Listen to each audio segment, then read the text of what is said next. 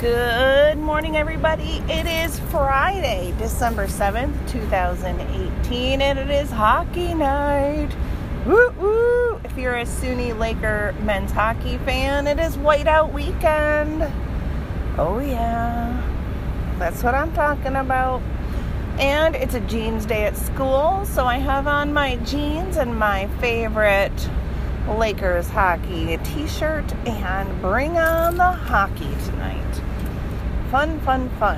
The studio.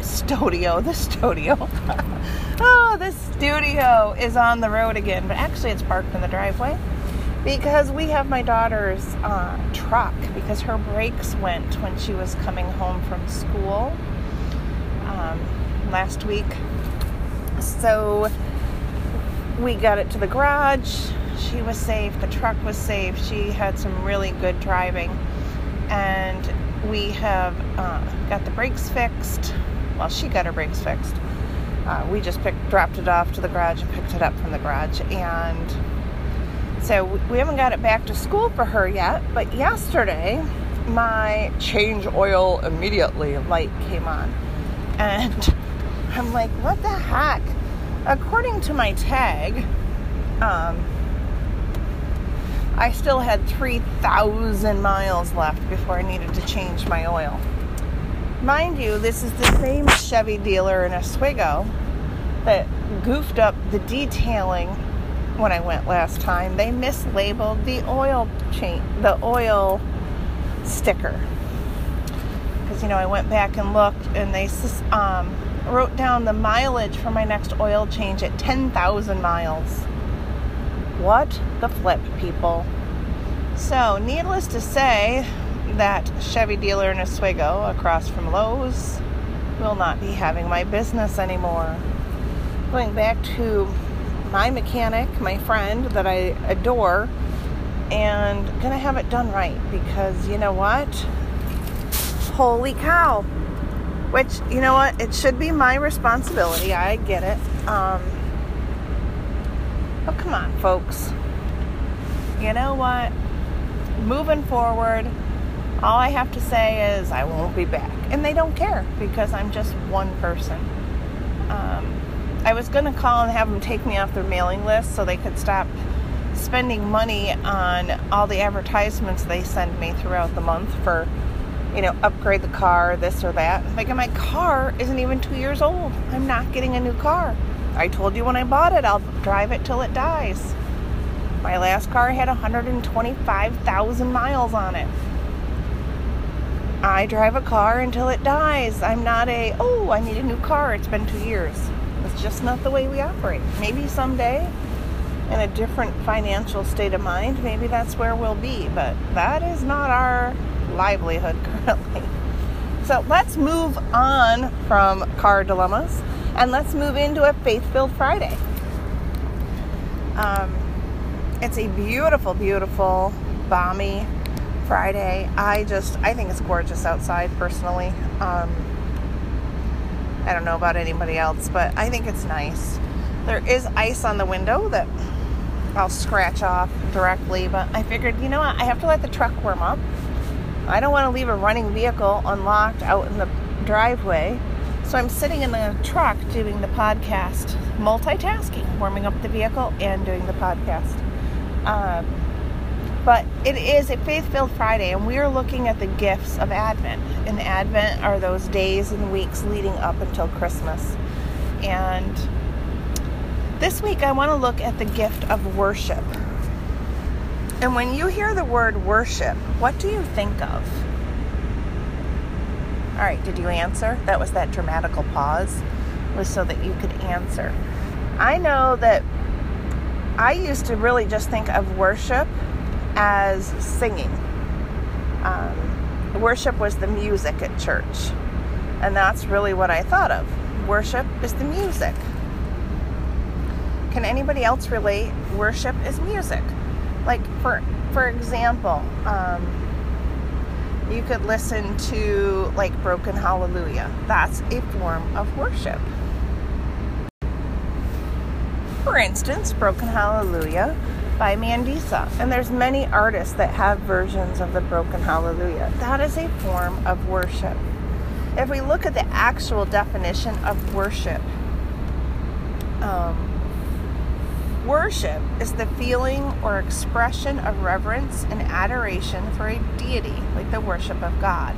That's the noun form of worship, the feeling or expression of reverence and adoration for a deity. Another definition for the noun form of worship: the acts or rites that make up a formal expression of reverence for a deity, a religious ceremony or ceremonies. So that is worship. You know, when you go to church, that is worship. Adoration or devotion comparable to religious homage, showed towards a person or principle. Honor given to someone in recognition of their merit is the archaic definition of worship. The British version definition of worship is used in addressing or referring to an important or high-ranking person.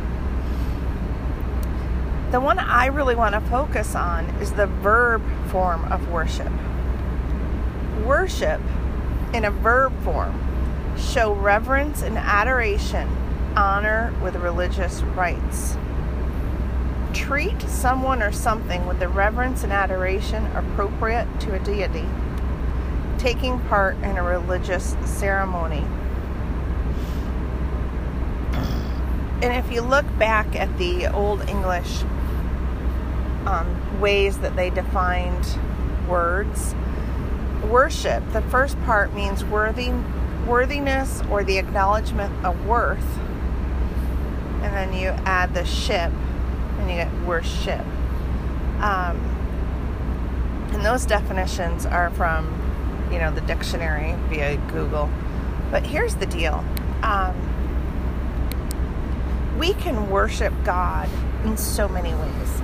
The first thing I think of is music. Some people might have said, well, going to church is worship. And you are correct. Going to church is a form of worship. Yet, have you ever thought about that cleaning your house and having a clean home for you and your family is an act of worship?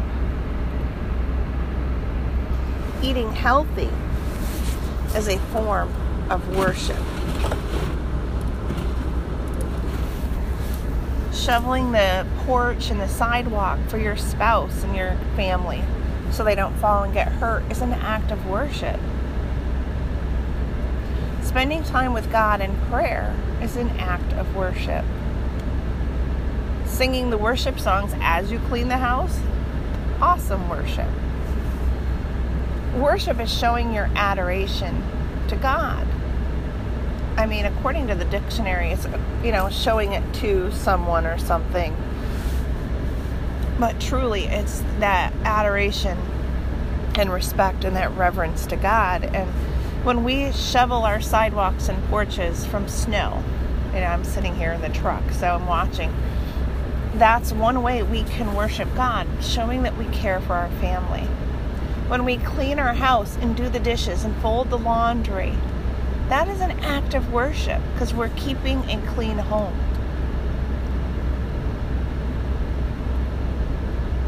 And when we take time to pray, that is an act of worship.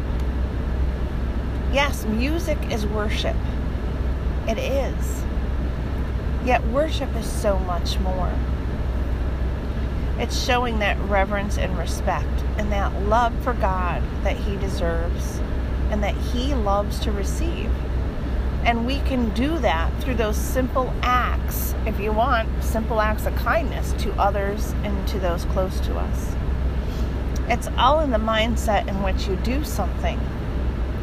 So if you're doing something begrudgingly, that is not an act of worship. But if you clean your house and you put on some worship music, or you have quiet and you're just praying to God the whole time, thanking Him in prayer for your family, for your friends, for a home to clean, for the warmth of a home in the winter, for the coolness of a home where it's hot, you are worshiping God and you're spending time with Him in prayer.